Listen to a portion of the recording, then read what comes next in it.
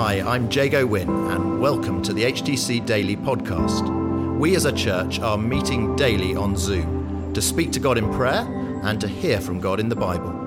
For those of you who can't join us live or who want to listen again, we're featuring the Daily Bible Thought as we journey through Matthew's Gospel in the first part of 2021, and we're also including how we're being encouraged to pray each day.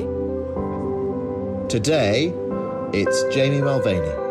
So this morning we're looking at Matthew chapter 12, verse 38 to 50.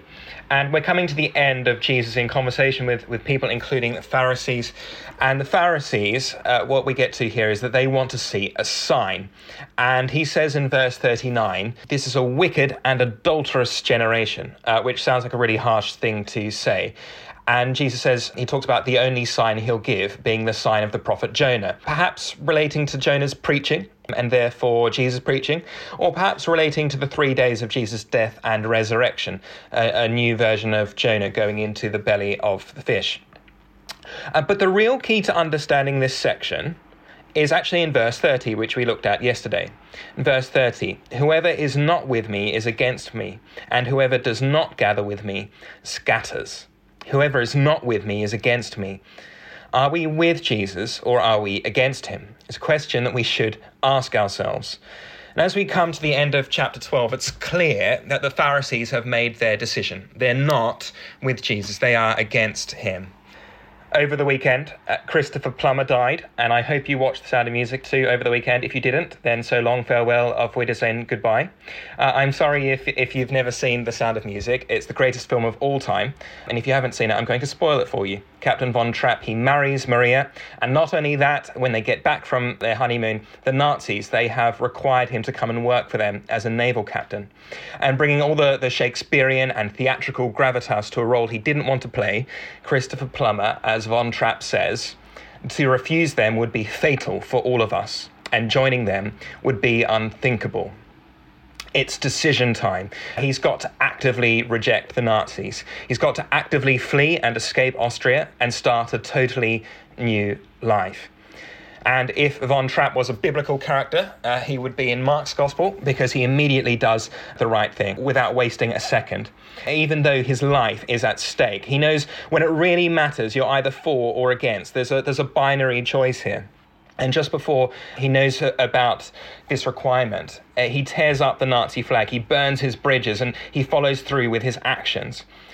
And my worry is that we don't approach Jesus and the decision to be with him with the same level of seriousness and urgency that the Pharisees certainly don't. And they're shifting the Brussels sprouts all over the plate with their fork. And what we've seen in the past few days is their religious spirit we've seen do the following. We see a legalistic approach to the Old Testament. We see an overly conservative approach about their customs and traditions. Yesterday, we see that the religious spirit, it attributes to Satan what is actually God-given. That is the works of the Holy Spirit. And today we see that the religious spirit masks a rebellious heart under intellectual skepticism. And so Jesus is saying the men of Nineveh and the Queen of Sheba, they were better than you. For Nineveh repented and Sheba came and listened to Solomon's wisdom. You think you're in, but you are way, way out of the kingdom of God. So what's your decision? There's no neutral ground here. If you look at verse 43 and to 45, Jesus, he's talking about demons. And he says, even if you cast a demon out, there's a danger that person will be reinfected. And they need to be filled with the Holy Spirit. A negative religion or even good intentions with moral effort will never keep a heart free. Only the power of the Holy Spirit and a new relationship with God can do that. There's no neutral ground here. And so the Pharisees, they are outside. But so is Jesus' own family. His family seem to constantly misunderstand and oppose him. Remember in Mark 3, they thought that Jesus was mad. And here they are in verse 46. They're outside quite literally, but they also seem to be outside the kingdom. And that must have been so painful for Jesus. But the good news is that they change because at the beginning of Acts, they're not outside, but they're inside. They're inside the upper room waiting for the gift of the Holy Spirit. But during his ministry, Jesus, he was closer to his disciples than to his biological family. And when he talks about them here, we see the importance about making a decision on Jesus, coming to a climax. We see that it's possible to be physically related to the Messiah himself and still not be part of the kingdom of God. And we see that just religious practices and religious pedigree, they're utterly useless for being part of the kingdom of God. There needs to be an acknowledgement of who Jesus is. There needs to be a repentance from our old ways, and there needs to be a determined decision to follow Jesus. And the wonderful thing is that this brings you into the most intimate possible relationship with Jesus, a relationship that is closer than a mother or a brother.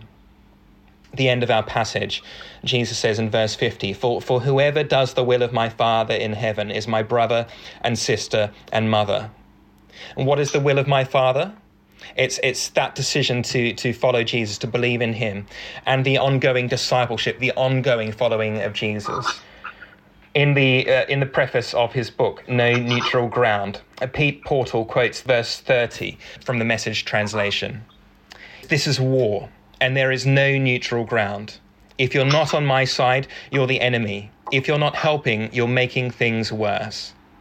And Pete Portal writes this in the preface. This is the story of how 6 months after graduating, I moved to Cape Town and soon after moved into a township called Manenberg, a place most fear and few will voluntarily go. It tells about why my wife Sarah and I have chosen to live with drug addicts and gangsters. It tells of the emergence of a house church planting movement there and the subsequent cultivating of a family of faith. The danger is that we're a bit take it or leave it with our faith. But Jesus, he's looking for a decision. A decision is imperative.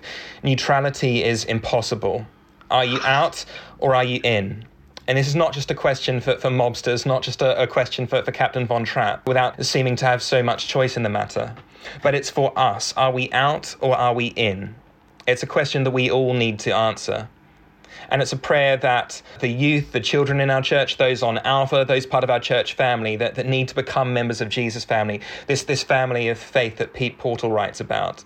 This is a question for everyone on the planet to answer, to repent of living our own way and to say yes to Jesus. It's going to require everything of us, but it's also the most rewarding thing we can ever do. Being Jesus' brother, being part of his family of faith, and being part of growing that family of faith. In Jesus' name, amen. This morning, Jamie encouraged us to make the decision, are we in or are we out? Will we live for Jesus? Remember, we're part of his family. And be willing to bring other people into that family. And we prayed this morning for people in our church family to become members of Jesus' family, especially in our youth and our children's and through Alpha and outreach and all that we do there. And we also prayed for those staff members and volunteers who lead those areas here at HTC, and youth and children, Alpha and outreach. And we prayed that they would know God's wisdom. And we prayed that they would know God's guidance, and they prayed that they would know God's strength in this season. So why don't you join us in praying for those things?